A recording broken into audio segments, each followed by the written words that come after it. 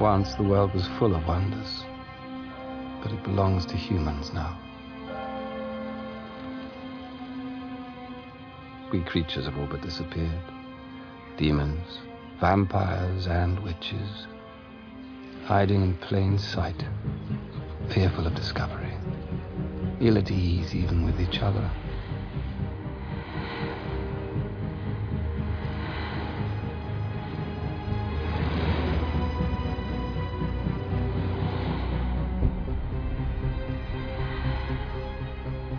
But, as my father used to say, in every ending, there is a new beginning.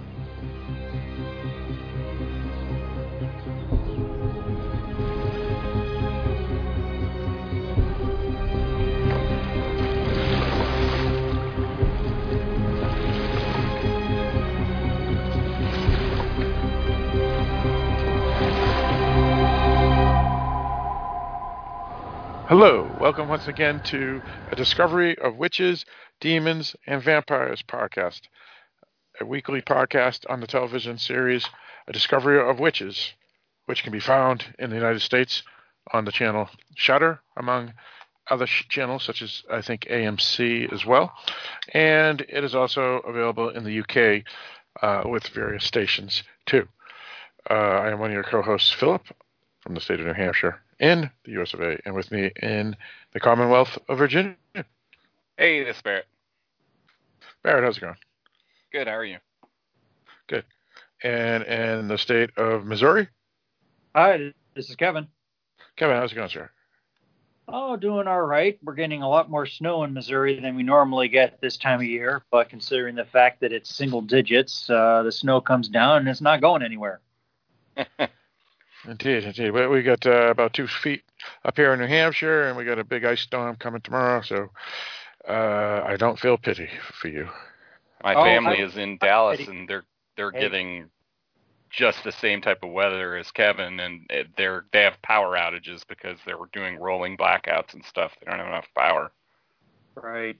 Well, some of the windmills are freezing, and that's kind of where electricity is being generated. So, yeah, they're rougher than we are. I'm not complaining. I mean, I'm enjoying fire in the fireplace, and I mean, I grew up in the Northeast. I mean, if you want to, I mean, this reminds me a lot like the movie We Are Still Here, and actually that movie was shot about 45 minutes south from where I used to live. So, yeah, I'm kind of used to this weather where most of my neighbors are not.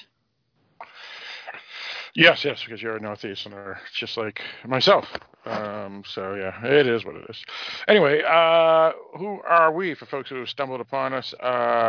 Again, the podcast is A Discovery of Witches, Demons, and Vampires.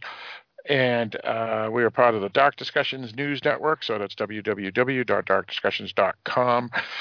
Wherever podcasts are found is where you can find us.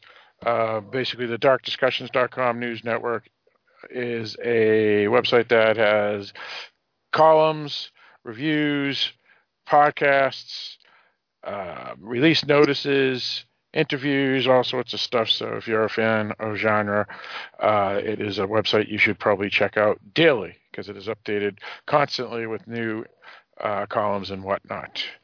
So far this month, we're just about to start a Horror in High Heels, the interview of Women in Horror Month.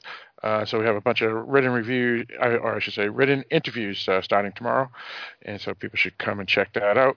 Also, we have some new podcasts on the network, including Slumber Party Massacre podcast, which is an all-female podcast for women who talk about horror and whatnot. So a lot of good stuff going on over on the Dark Discussions News Network, and you can email us at darkdiscussions@aol.com or go to darkdiscussions.com and press the Contact Us link and fill out the form, and it'll send it to us just like an email. And if you want to comment about A Discovery of Witches and television show and whatnot, because there is some big news that we're going to talk about in a moment before we even get into our episode, please email us, and we will read your email on the podcast. Oddly, we haven't had any emails yet, really, for this podcast, and yet it is pulling in like 2,500 to 3,000 listeners. So it's a pretty popular podcast, and not one of you has taken the time to email us, which is incredible. But either way, you follow us on Twitter at Dark Discussion 1. Follow us on Facebook at Dark Discussions Podcast Facebook group, where you can join in the discussion, all things genre. And you can also support us on Patreon, because the website is all funded by basically myself, as well as anybody that's kind enough to donate to the website. And there's a link right on darkdiscussions.com with a Patreon button. All right, I think we can get into some information tonight. The first big news. There's a couple of the actors in the show, including the guy that plays Glasgow. What's his name? Glasgow. Yeah, Glasgow. Gallaglass. Gallaglass, that's it. Yeah. Stephen Cree, he's the actor. But even more important than him is Teresa Palmer has come out and said they just wrapped up season 3. It's coming out most likely in 2022. Q1, and she mentioned, and this is her quote, and I got it right here. It's right from her Twitter account. The end of an era. Since 2017, I have had the great privilege and pleasure of embodying Diana Bishop of A Discovery of Witches. Today, I say goodbye to this powerhouse of a character as we rolled on our last shot of the last season of this trilogy. On to the next adventure with full hearts we go. And it has been announced that there will only be 3 seasons of the show. So that was breaking news this past week. A couple of things about that.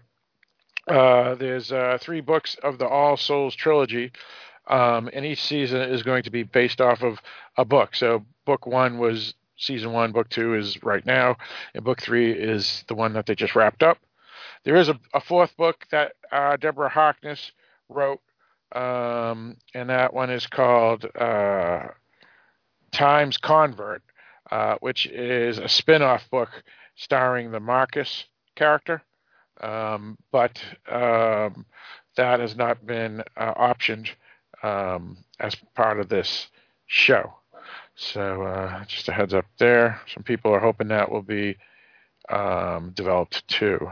Anybody have thoughts on this? Because we've seen a lot of shows or even movies, like the Hobbit movies that came out. It's 1 book, and they decided to make it into 3 movies, and that was a complete disaster. We've seen one of the Twilight books was broken out into 2 movies, and that was a mistake, I think.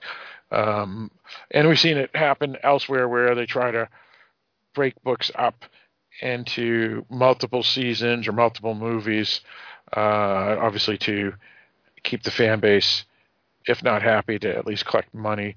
What's your thoughts on this? It's just a 3-season show.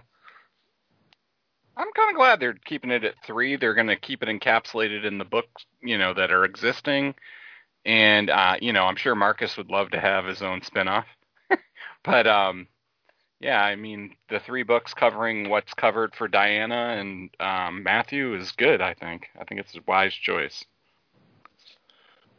Kevin? I echo what Baird said. I think try to drag this on and probably try to add material would only mess up the storyline. This is as far as I know, this is a successful show, and it sounds like per season it's covering the book. So season 1 is book 1, season 2 is book 2, season 3 is book 3, and that's how they should keep it. To mess with it would only screw up the story. Yeah, that's fair. I mean, the show, even it's getting about 89% on Rotten Tomatoes, which is pretty damn good from critics. But even more impressive is the 8.1 out of 10 that it's receiving on IMDb. Because That's really impressive. Usually IMDb is like 6 point something is usually a good rating. So this is like really hitting it out of the ballpark over there.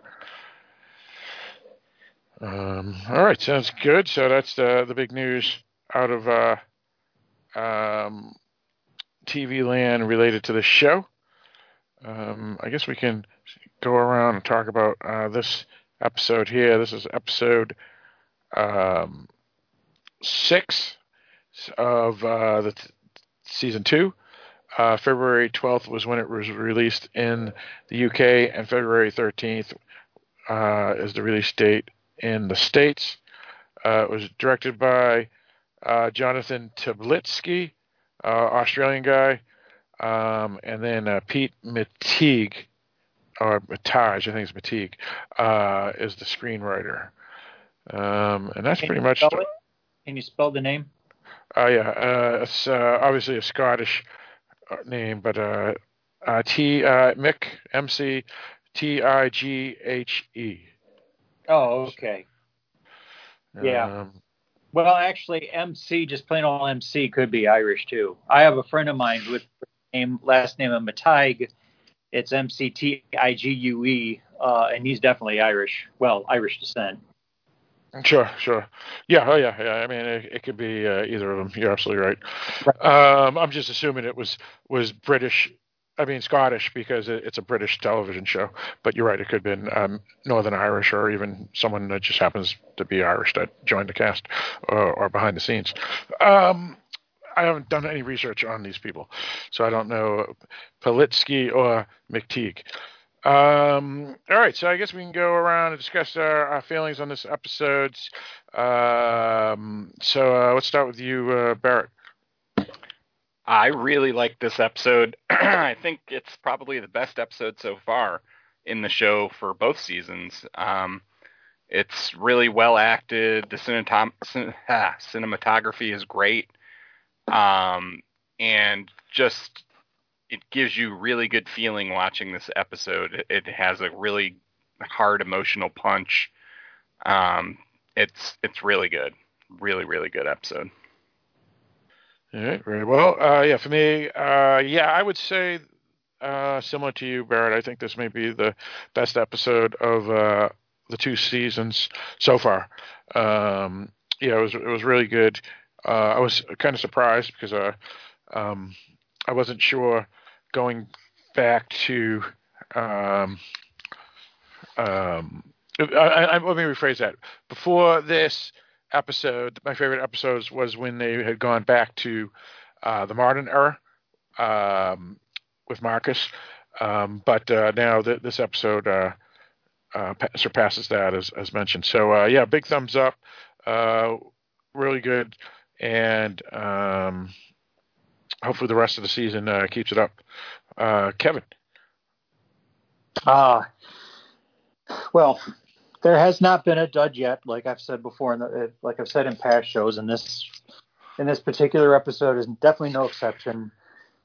We've seen some very significant character developments here, and we have watched a relationship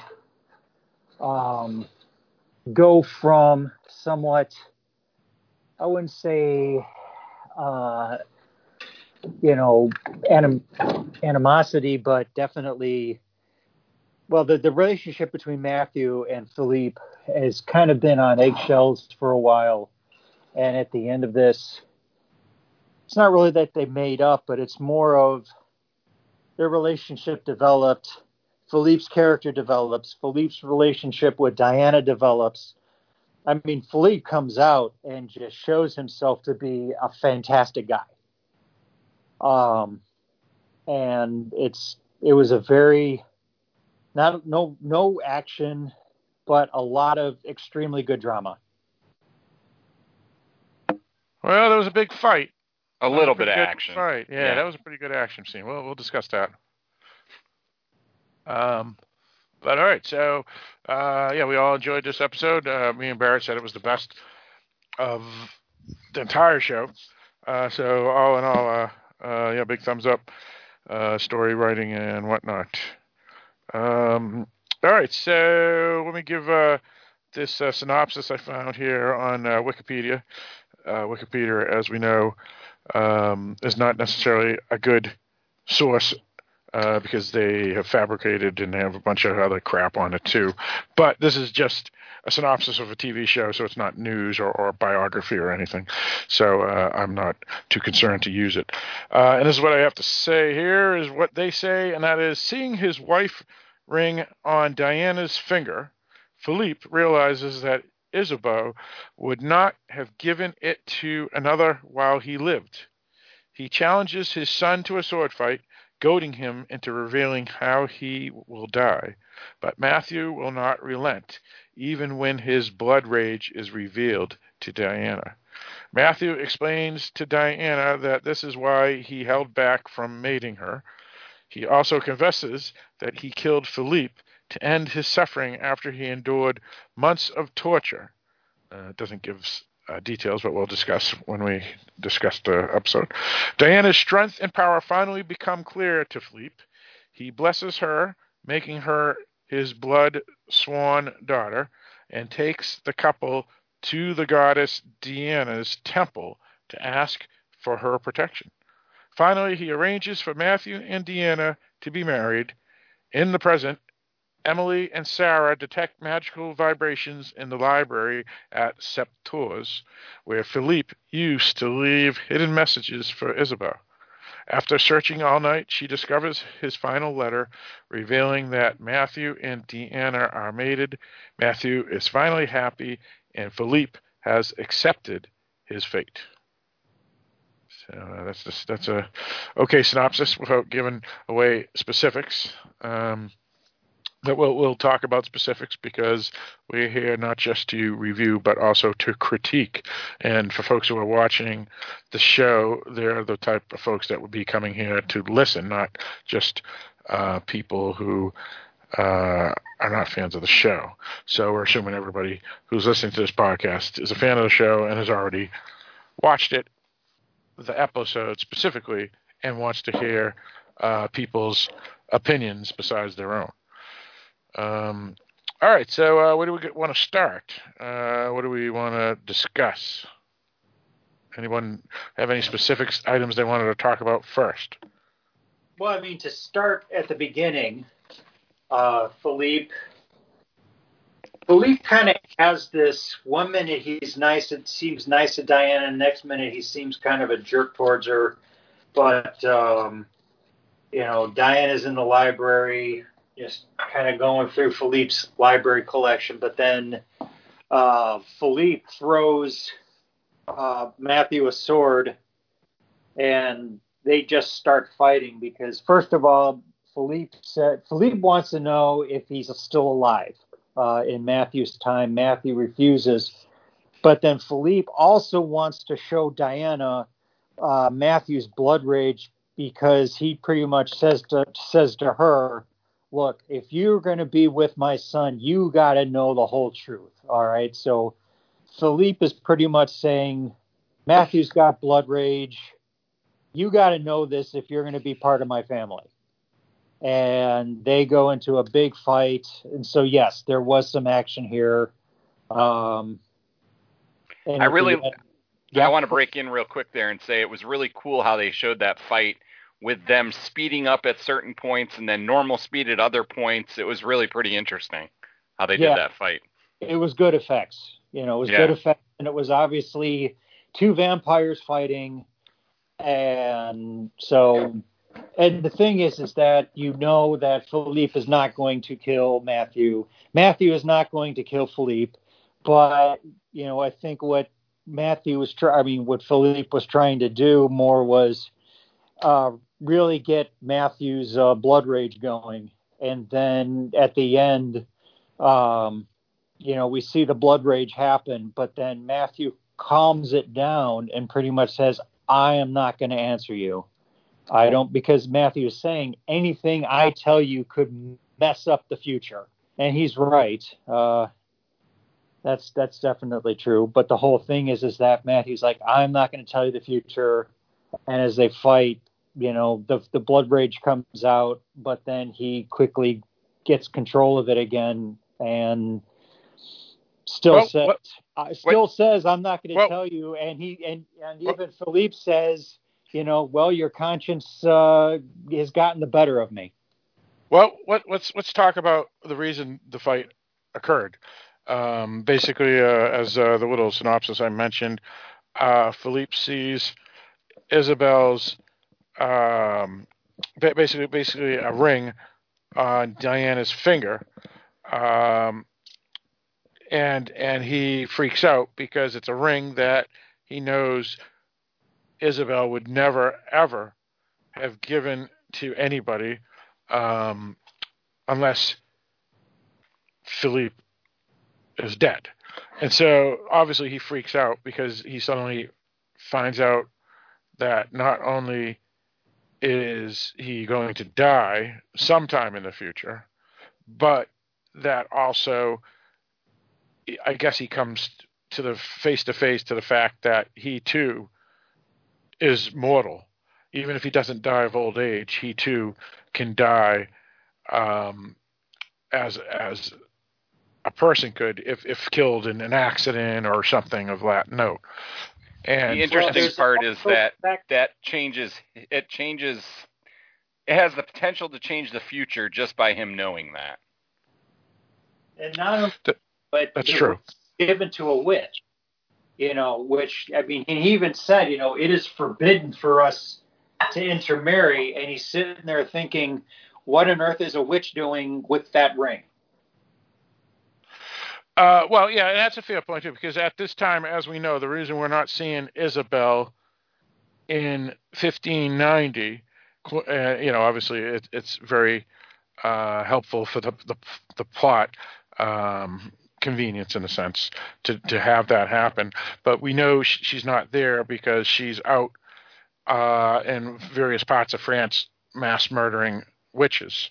So giving this ring to what he now knows, or he's known from the beginning, Diana, who is a witch, that alone, I guess, shocks him, as well as the fact that he knows that his future is therefore mortal. And I think that's a good point, what you brought up, Barrett, which is him just knowing that he's going to die, because any of them, he could have always assumed he was going to die eventually, from an accident or whatever. Right. But it appears that it never occurred to him that would ever happen. And now that he suddenly knows that that's going to happen, could that change the future later in this series, where he isn't dead in 1940, whatever, or did he know all along, even when he dies in 1940, whatever?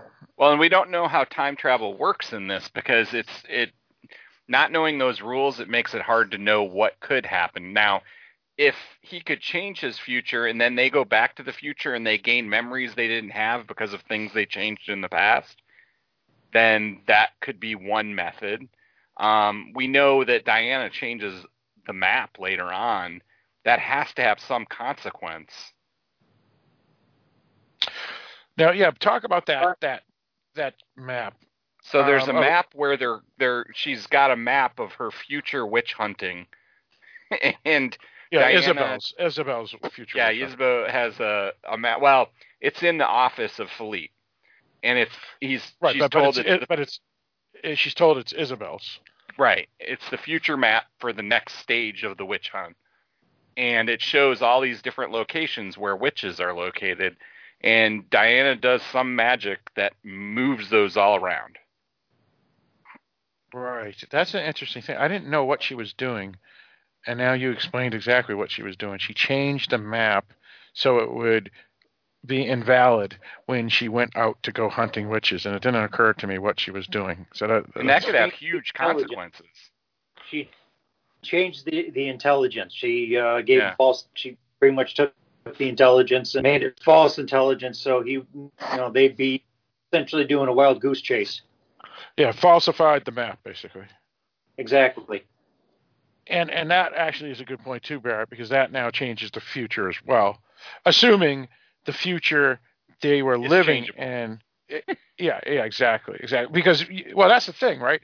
Is that it already could have been changed. So, in other words, the 2021 version that they were living was already based off of the things they're doing now. Or that's not. One thing. So those are the two or possibilities, right? Yeah, that's that possibility. Or it could be the second possibility, which you mentioned, which is it will actually now change what happens in the future. And it's possible they wouldn't even regain memories of what happened because they were outside the timeline at the time. So they could go back and things will be changed and then be like, holy crap, what has changed here? And why? Right. Now, Kevin, what were you going to say? Well, I was just going to say, as a side, I one of my trades. So I have to admit that map rather intrigued me just because I like old maps. That's all I really had to say about that. Oh, I agree. I like old maps too. It was really cool looking too. Well, it's like I remember when I met Phil face to face for the first time, and you were asking me what do I do. I said I'm a cartographer, and Phil didn't know what I was talking about, so I had to say I'm a cartographer, and then Phil got it. I'm a wicked cartographer. I'm a cartographer. Yeah. I mean that was part of the good set design in this episode. Was that map as well? Yeah. Obviously, they used some CGI to get the effects to have it move around and whatnot, but it looked really damn good. They're light on the CGI to very great effect. Yeah, absolutely. There hasn't been really any bad CGI. And it wasn't long after that where Philippe confronts Diana. This was after the fight, and Philippe confronts Diana because, first of all, I mean, Matthew and Diana were upset about because the whole episode starts right after Diana kills that one witch guy, and then Diana later says, Diana has to. Well, no, she doesn't. Well, she says it makes her feel powerful, but she is also disgusted with herself too. Well, yeah, she was disgusted with herself because she had to go out. We find her rowing along the boat. And then when Matthew calls, when she comes back, Matthew's thinking it's all about, thinking that he screwed up. And then she's just pretty much saying, I just needed time to think because she looked and says, I wanted to kill him. She didn't, and she pretty much says, what kind of person am I becoming?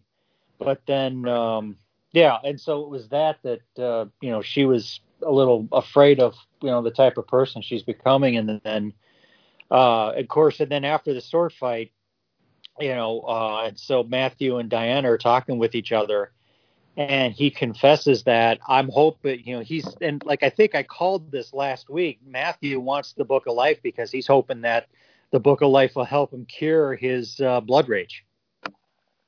And Matthew also confesses that he essentially killed vampires with the blood rage. That's how the blood rage was ended, because Matthew killed all the vampires that had the blood rage. And he was an assassin. Yeah, that's what she says. You became your father's assassin. Right, and he mentions that when he says he's killed vampires, we're talking like in 4 digits. Right. Yeah, he's not a small amount, like a lot. Didn't he mention like 8,000 or something like that? Something like that. Yeah, and so he's been a mass murderer over the years, because who knows how long he's been alive, just like his father. And Diana keeps on mentioning it, like maybe you were a tool for your father to wipe out the blood rage.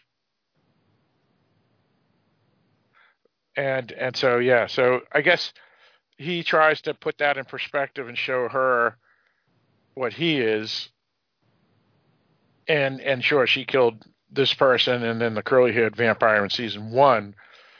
But in both cases, even if she enjoyed doing it, because you're in the moment and she just has this rage against this evil person that is trying to kill her,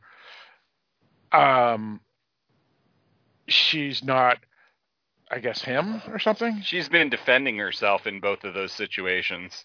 or defending him. And so to him, that's probably not as wrong as him hunting down blood rage vampires and just killing them outright. Right, and she uses, her, tries to take the blame off of him and says it's really your father that's to blame. And technically, though, it's a good question, because if you have these blood rage freaks, do they deserve death without trial? It's a hard thing. It's like sociopaths. If you could identify sociopaths that could possibly be murderers, is it okay to kill them all now before they become murderers? The big question. If you knew Hitler was going to be what he was, and you met him as a little boy, would you kill him? So it's one of those type of questions in a sense. Well, and it's interesting because in the first season, we get the idea that Philippe fixed the blood rage. We don't have any idea how, but now we know how. His solution was to kill them all. There was no cure. They were killed. And so that's a little more serious than, this nice cure that I might have thought he did before then. Right. Now, if we look at his situation, I guess whether it's warped or not, I guess he's looking at it, we have to wipe him out, because if we don't, we're going to be discovered and then killed ourselves by humans or witches or demons or someone else. Never mind my own family. To save my own family, we have to get rid of the blood rage, even if it has to kill those with the blood rage, because otherwise we're going to get destroyed as well. So I don't know how to look. I mean, he's I don't fault him for it. Yeah, it's basically kill the few to save the everyone else, I guess. Well, and here's the thing. So there's a problem I can see with it, first of all. But secondly, they are a danger not only to being discovered, but those blood rage vampires could kill other vampires. So they're also a threat in that respect. Now, the problem I can see is that perhaps blood rage is a natural thing, and by killing them all, they bred it out, and that could have something to do with their not being able to sire now. That's an excellent point too. Yeah. And also the thing is if to get rid of it, it's also because they want to live in human society, whether it's because they're outnumbered or whether because human society is better than, some little existence of just a couple of 10,000 vampires or whatever there is in the entire world. But I think your suggestion makes even more sense too, which is it also could have prevented the siring, because that gene, they're less and less. They're more, I guess, more related, more defective, because there's less diversity or something. Yeah. They might have bred out the ability to sire by killing all those rage vampires, and Matthew could be their hope for the future. Yeah, that's interesting. Yeah. Now, there was one thing, and this could be a Chekhov's gun in a sense, which is she talks about, I wish I could sire or have children with you, Matthew, because I want to, have your own family, but between us. And then she also mentions that in 60 or 70 years from now, I'll be gone and you'll still be alive. So I'm wondering if that's a Chekhov's gun that they're going to do like a Twilight, where she becomes sired. Yeah, I was wondering that too. Yeah, when that conversation came up, I wondered the exact same thing. Yeah, so did I. Yeah. So that'll be curious. I hope not, but it's possible. At least in this case, like in Twilight, I felt like the main character was selfish for wanting it, and that's all that she wanted. She didn't really care about anything else. Whereas Diana, I think, would only want it to be with him. Right. Yeah, and this love story is similar to the love story from Lord of the Rings, right? Where Strider marries the elf, and then he eventually dies, and the elf keeps on living. Well, technically, in the story, the elf would die as well. Yeah, right. Because she chooses the path of the human rather than the elf. Right. She's given the choice on which one, because her father is half-elven. She's given a choice of being an elf or a human. Right. Okay. I thought it was she had a choice to lose her immortality, but she still would live like 300 more years. The way they talk about it in the movie is different than it's talked about in the books. Yeah, and I read the books, but I forget what happened. So yeah, okay, interesting. All right, so let's see. What else do we want to discuss? Oddly, it's another episode that, even though it was exciting and dramatic and all that, it was pretty, quote unquote, short in a sense, because I mean, there's only like 3 to 4 main plot points for the episode, similar to last episode, even though they're 2 of the better episodes. And you really have 3 characters interacting, and it's very emotional, and that's what carries this episode. You know, it makes it very quick because of all the emotional ties and everything that's coming together in this episode. Yeah, because really all it is will Philippe accept Diana, and he also discovers that he has his own immortality. I mean, his own mortality as well, and then him coming to grips with it, and that's pretty much the episode, and that's it. Really. Well, and I love. Go ahead. I was going to say, I love how he says, "And you're going to be married in 2 days." He hasn't asked them at all.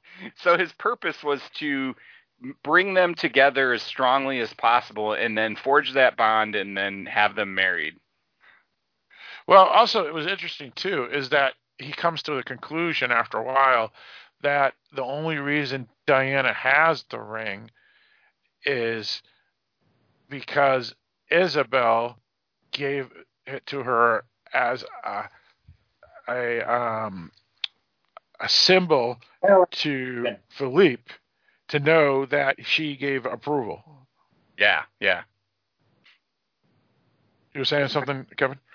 Well, no, my whole point, I was going to echo what you said, is that this was kind of Isabeau's way of telling Philippe that she accepts Diana, because there's even a point, like I said, there's a couple points where Philippe is saying, how can Isabeau, the woman who is right now hunting witches, give that ring to a witch? And I can't remember if it was Matthew or Diana said, well, they probably, in time they evolved, in time they changed. And then, because and I just kind of want to do a quick mention. I don't know if it means anything or not. You were talking about, like destroying all the vampires with the blood rage. Because there's something that Philippe said at the one point when the fight was done, is he is now pure predator, and the thing is, it's like, is it good for, was it all right for them to kill all the vampires or not? But if you think about it, I mean, if you had a dog that was rabid, mostly what happens with a dog that is rabid is that they're pretty much sick. They cannot control themselves. They will bite. They will infect others. They will destroy others. They can't be cured. They cannot be cured. So the only thing you could do is put them down. Now, I don't know if that's the case for all of the vampires who had blood rage or not. But the thing is that when the guy pretty much describes Matthew as he is now full predator, now he probably spared Matthew, 1, because he saw him as his own son, but 2, maybe he also saw the fact that it also, Matthew mentions the sister to Diana, saying, I have it, my sister has it, and so I don't know if Philippe just spared them because they're his kids or because they were able to control it better. I mean, we really don't know. And like I said, I still think the sister is the one causing the blood rage deaths in present time. But that's not even part of this episode. so with that, I just like that, the kind of the heart to heart with Matthew and Diana about that. And yes, it's like, yeah, and you're going to marry my daughter, or I'm sorry, you're going to marry her in a couple days. But the thing that I like is before that, I think it's before that happens, Matthew is calmed down and he's talking with, before even that, Philippe confronts Diana and they have a discussion. And we see the aura. We see what looks like little bits of fireworks around her. And it's even like she can't even control it. It's just, it happens. And it's like, okay, no, that's pretty cool effects. And Philippe sees it and smiles. He is not afraid, and he talks about the prophecy because the whole season started with the prophecy of a powerful witch coming. And when he sees Diana, he also knows about this prophecy. And he even said, and she said something like, I am power or whatever like that. And he pretty much says, yeah, I know. But he smiles. I mean, he is happy. It's almost like, I don't know what it was, but it's like Diana really won him over, passed whatever test that Philippe had. And then at the end, after that conversation, Diana and Matthew are sitting on the dock or standing on the dock, like overlooking water or whatever, and just talking. And Philippe comes up, takes out his dagger, cuts his thumb, does this little thing with Diana, like puts the blood on her forehead, says, you were dead, you are now alive, you are now my daughter. I mean, he just goes from, you're a witch, I don't know if I can trust you, to you are now my daughter. And he just welcomes her with open arms. I mean, he goes from antagonist to full, I am proud to be your father-in-law, and he calls her his daughter. I mean, just massive change there. And I have to admit, that was probably my favorite scene in this whole episode, was that scene right there. Now, let's talk about the aura. The question is, was that aura corporal to everybody to see it, or just for Philippe? And I'm thinking it was Philippe. And this is where we get his connection to the goddess Diana from Roman mythology. And I'm thinking he since we learn eventually, based off of a bunch of stuff that we're going to talk about in a little bit, that he's probably been around since ancient Rome and ancient Greece and all that other stuff. So maybe and we know that there's some supernatural being with mythos, not just Christianity, in this show now. Maybe he could see the aura because he is kind of, sort of, not really, but kind of a priest for the goddess Diana.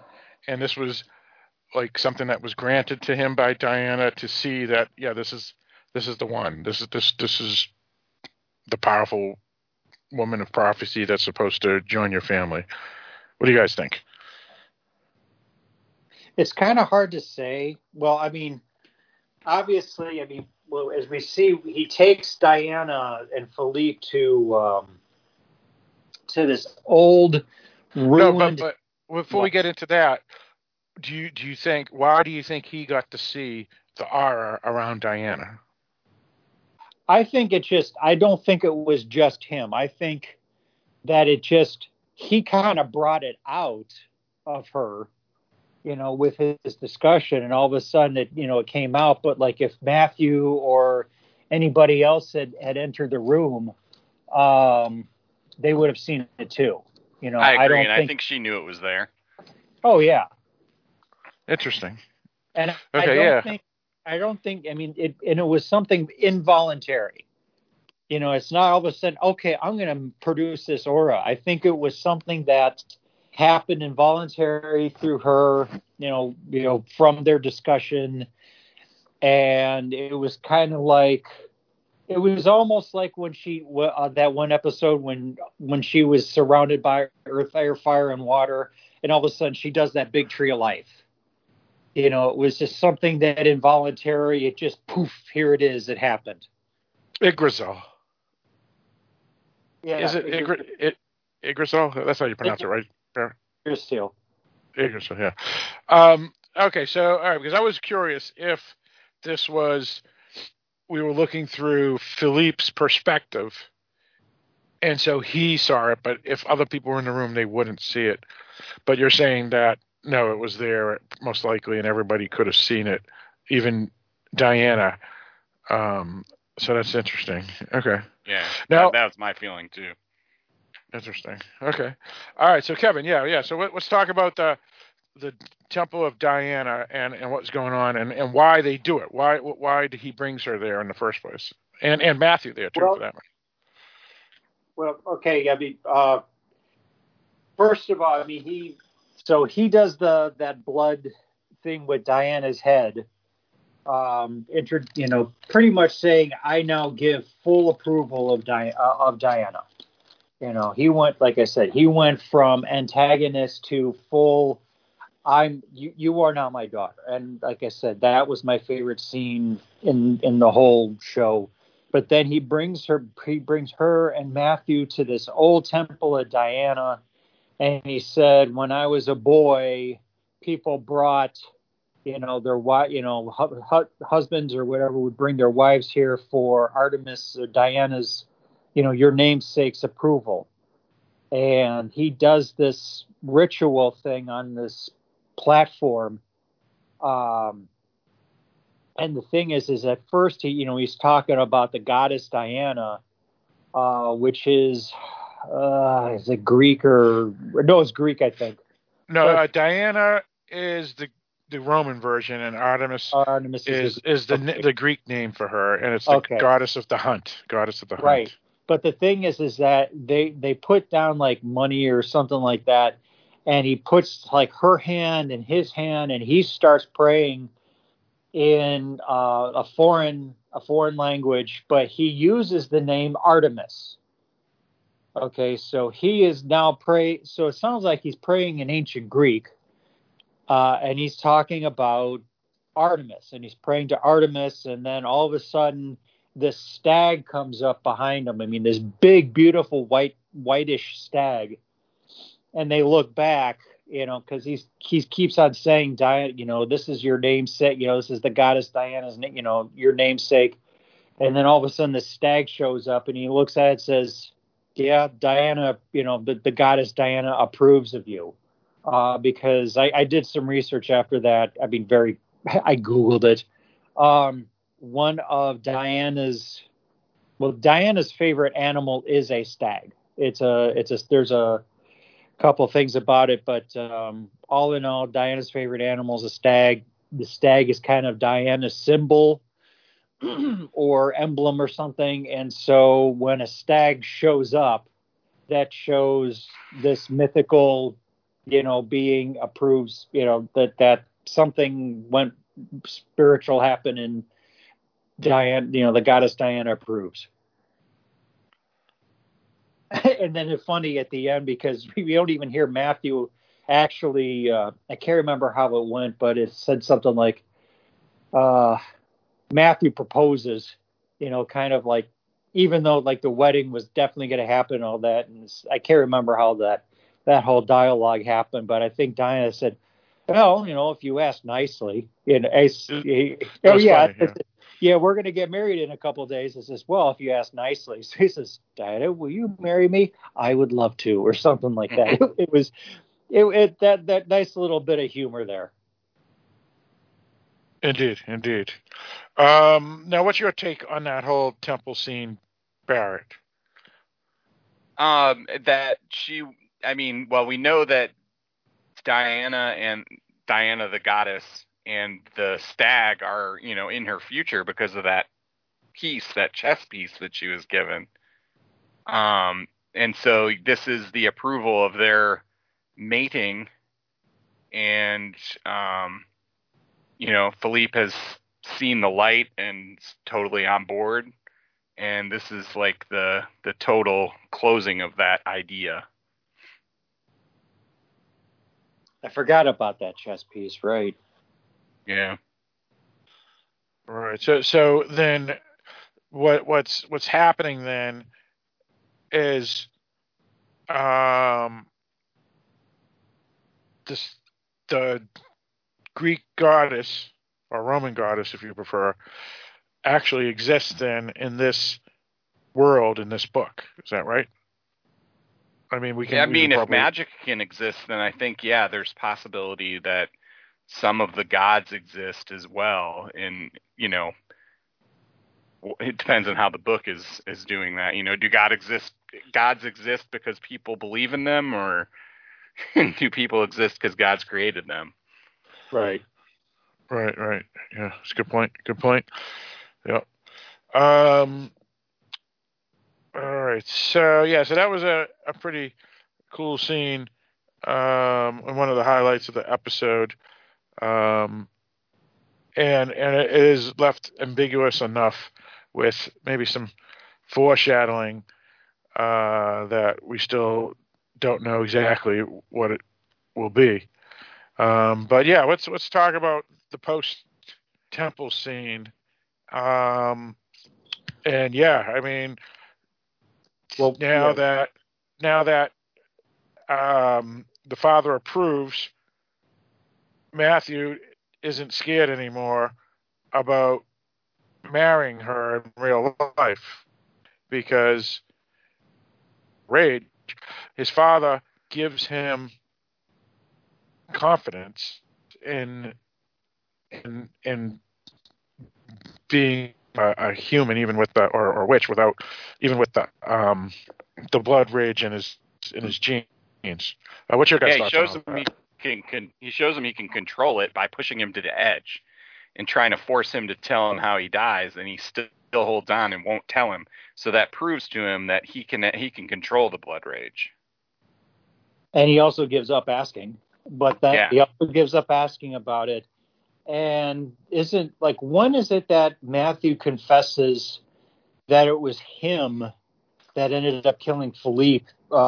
He talks about World War II. He got captured by the Nazis, and the Nazis. Oh yeah, let's talk. That's right after the fight when he's explaining the blood rage to Diana. Yeah, so now we understand why. One of the reasons why he doesn't want to tell his father how he dies, and we find out that his father was a war hero for the Allies.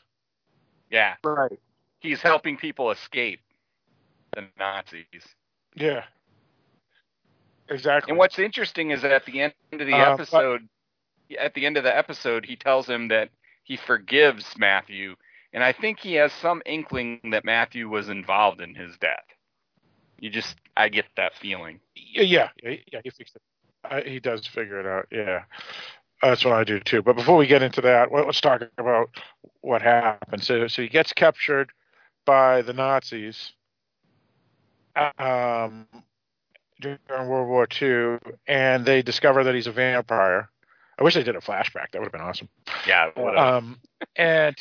It would have been. And then they show the Nazis are like, since the rumor or joke, whatever you want to say about the Nazis, is that they've been known to be into the occult. And so when they find a live vampire, they decide to start experimenting on him.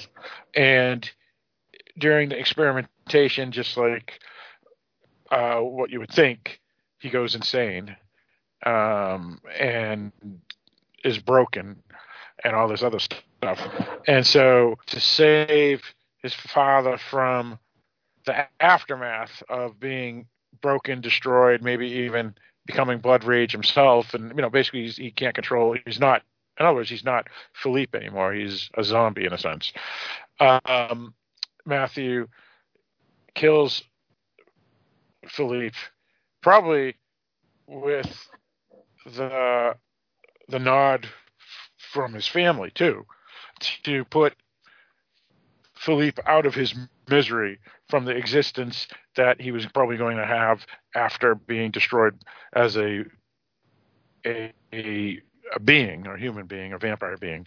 And according to Matthew, he's begging for it, begging to be and killed. the mother, and Isabeau couldn't do it, and so he did. So Matthew pretty much will do it, and that is part of the problem, is that Matthew can't help to look at his father and think about all that and what he did, even though he knew the father,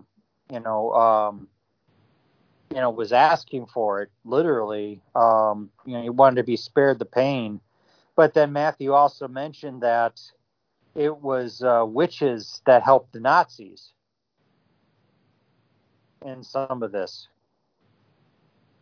Yeah, and it makes sense. I mean, I bet there was, that's the thing, is that there, no matter what country these people were from, these witches were from, if they were from Germany, they were probably going to be fighting for the German side.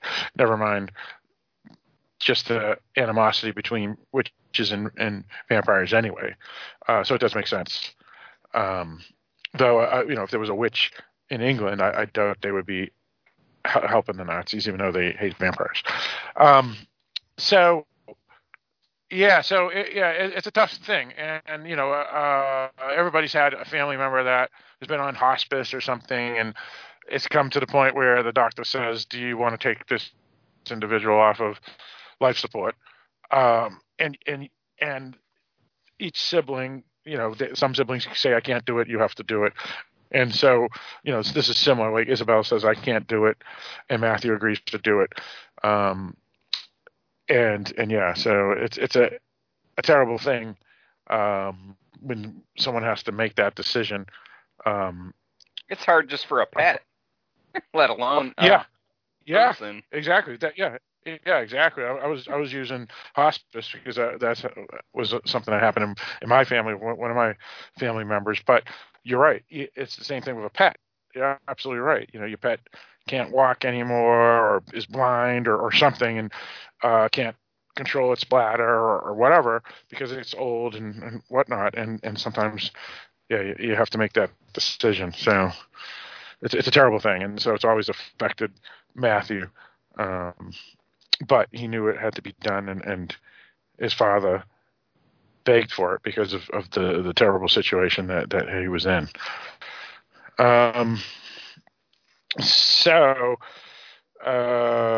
What else do we want to talk about with that stuff? The wedding.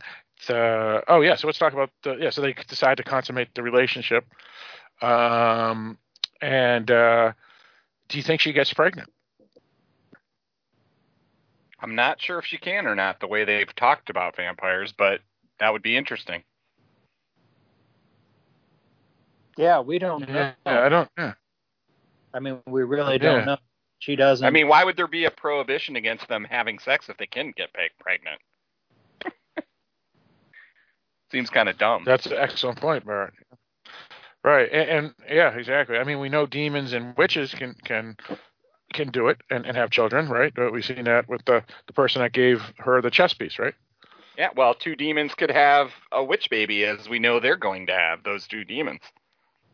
Yeah, right, exactly. Yeah, that's right. And then her parents were witches, and they had her, and she was a demon. So that's interesting. Right, exactly. Yeah, exactly. So, it'll be curious to see if she is pregnant, because I'm thinking that may be one of the reveals. We have 4 more episodes of the season, and I wouldn't doubt that one of the cliffhangers could be she discovers that she's pregnant. Just a guess.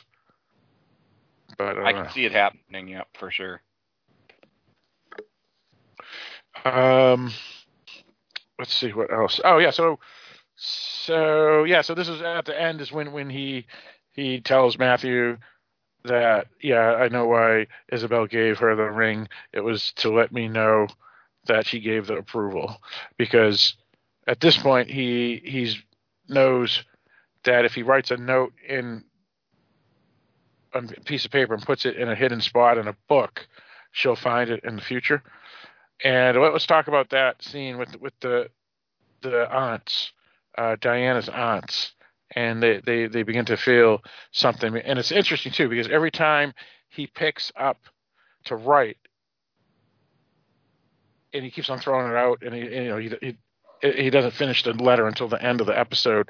The witches feel like there's going to be something here, something's happening, and I guess that's okay because when time goes by in the past, it doesn't necessarily reflect timing going by in the present, because if it's quantum physics and all that, there is no time.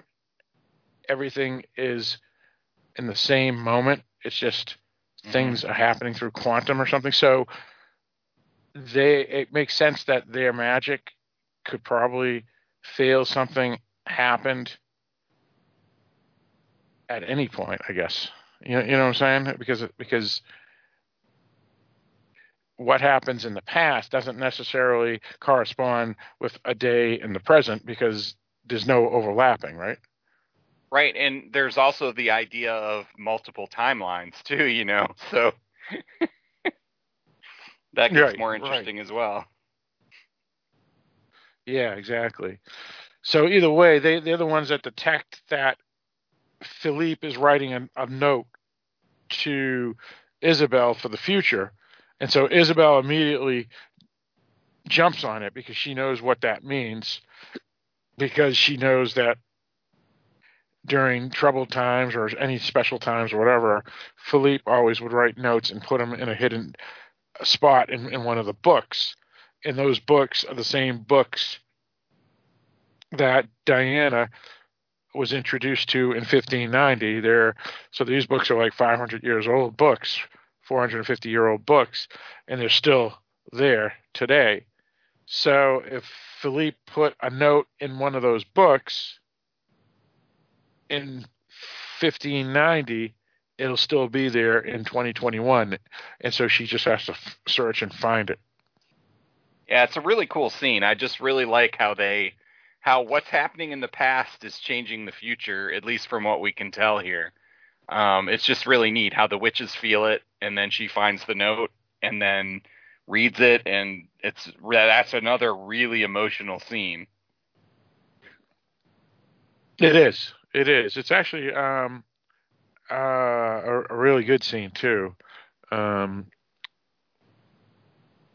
it's kind of poignant, like you said, or in not so many words, but you were saying that. Yeah. What did you think? What did you think about that scene, Kevin, and all that with the note and the multiple timelines, the quantum physics, the non-overlapping, all that stuff, and just the note itself, and her finding it and what it said?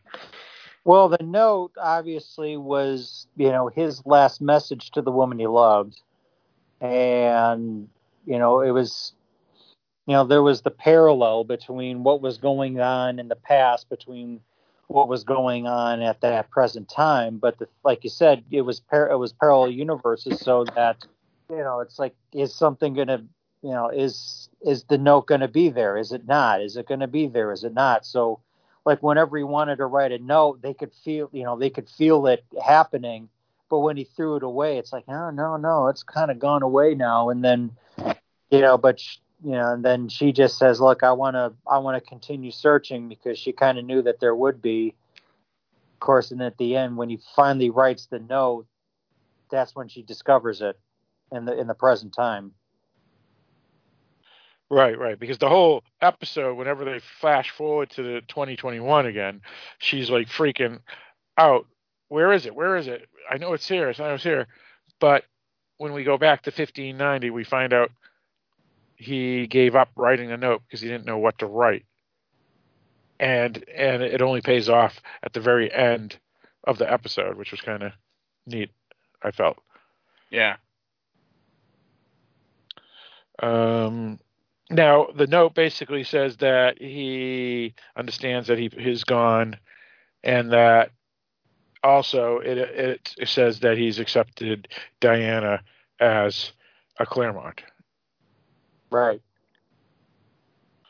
But he says it obviously in a much warmer and beautiful way. It's not just, I accept her. He talks about how she's a wonderful woman and that Matthew's happy now, and he's a different person than he was, the day before, because so he's not going to be the brooding, worrisome person that we've seen in the entire season up until this point. Now he's going to be a much different person, probably more like her in a sense, Diana, more like Diana, I think. Let's see. Anything else that we want to bring up, or any comments on any of the stuff we've talked about so far? I did like how he gave her the money and said the women in this family, run their own purse strings, and then he gave her a necklace so he'd always be with her. That was a touching moment as well. Yeah, it also shows how he just totally did a 180 on his position with her. Yeah. Yeah, women take care of their own finances in this family, in the Clairmont family, is what he says, or something like that. And I like that a lot, too. For that time period, that's pretty amazing. So it's pretty cool. It is, yeah. That's true. And what else? What did you guys think of them leaving? They're heading off to Bohemia now. So I was surprised, because I forgot all about that timeline and the reason why they were heading over there in the first place. But yeah, so we're only going to be at the Clairmont estate for just these 2 episodes, and that's it. Yeah, I loved the cinematography of the horses riding in the background and everything. It was just amazing cinematography during that little period of them heading out. I thought it was really well done. It was everything was really well done. Let's see. Anything else anybody want to bring up? Kevin? Anything? Nope. All right. Anybody? It was such a good episode, and it was so tight and well done. Once you go over the scenes, there's not too much to talk about after that because they are so well done. Right. Yeah, that's true. Yeah.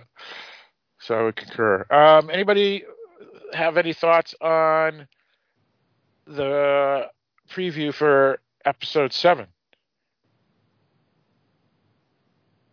It's interesting. Yeah, there wasn't a whole lot. I mean, it sounds like the guy who actually got the book was kind of on the insane side.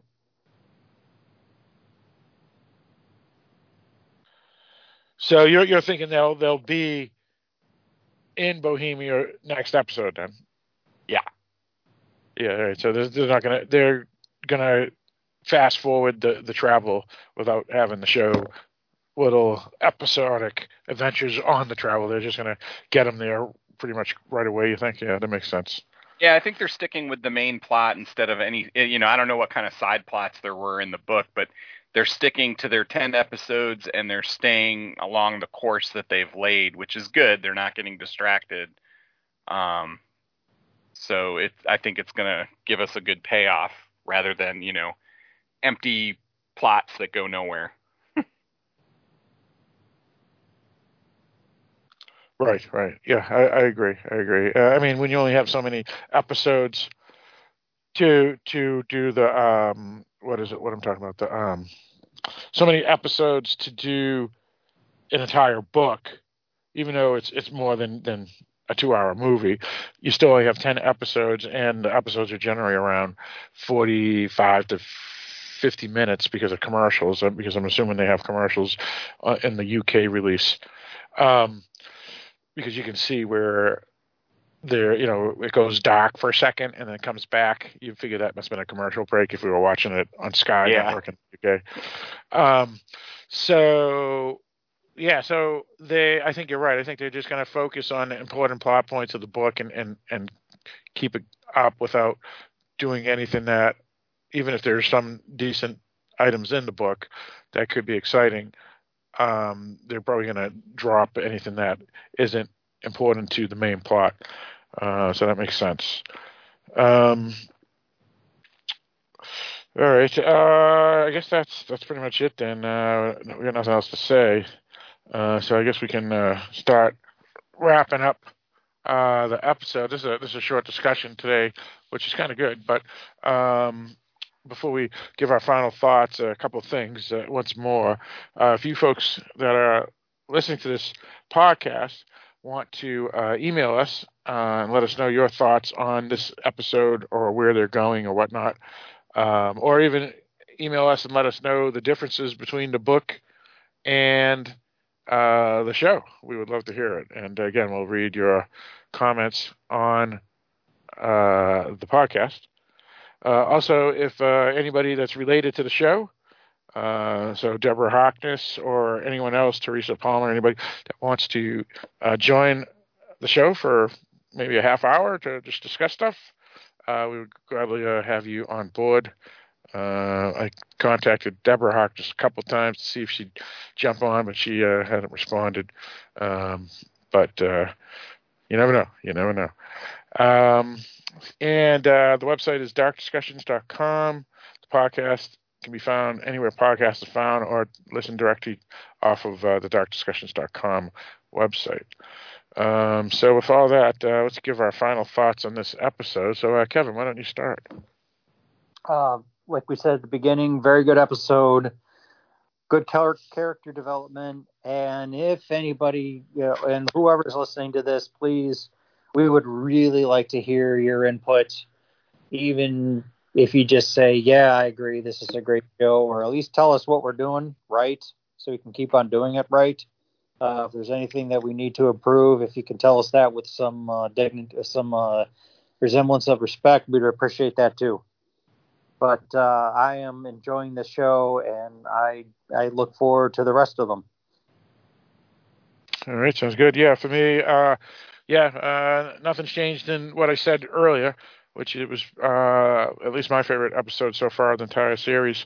But I do want to second what Kevin said, which is, if there's anything that you want to hear us talk about or improve, we'd always glad to hear that. We'd also be glad to hear you just say, thanks, folks, for doing a podcast, because just to know that you're out there. I mean, we do know that we have about 2,500 to 3,000 listeners. It's just that we don't know who any of them are because of we haven't had any email or contacts. So Kevin made an excellent point there. Barrett. Yeah, my thoughts have not changed on this episode either. I still think it's probably the best episode of both seasons so far. I'm looking forward to seeing where it goes. And yes, again, send us emails with what we could do better, what you'd like to hear from us. Any of that stuff would be great. All right, sounds good. So next week, this one's gonna be directed by Farron Blackburn, who is actually the same director who directed the first episode of this season. And it's being written by Joseph Wilde. So he's a British playwright, screenwriter, etc. And for folks who are curious who Farron Blackburn is, he's a British film and television director. His work includes Netflix's young adult love story, The Innocents, the psychological thriller Shut In, starring Naomi Watts, as well as episodes of the Marvel Daredevil, Iron Fist, and The Defenders. And that will be released on February 19th, which will be a Friday night, and then the 20th it'll be in the U.S., so the 19th in the UK, the 20th in the U.S. Next week's episode, we're actually going to start and record it the regular night, so we're going to record our thoughts on the 21st and get the episode out on Monday the 22nd. The last 2 weeks, we've pushed it back once because the first time it was the Super Bowl, which is the big football game in the United States. It was on during the time we would have usually recorded, so we recorded on Monday night and released Tuesday.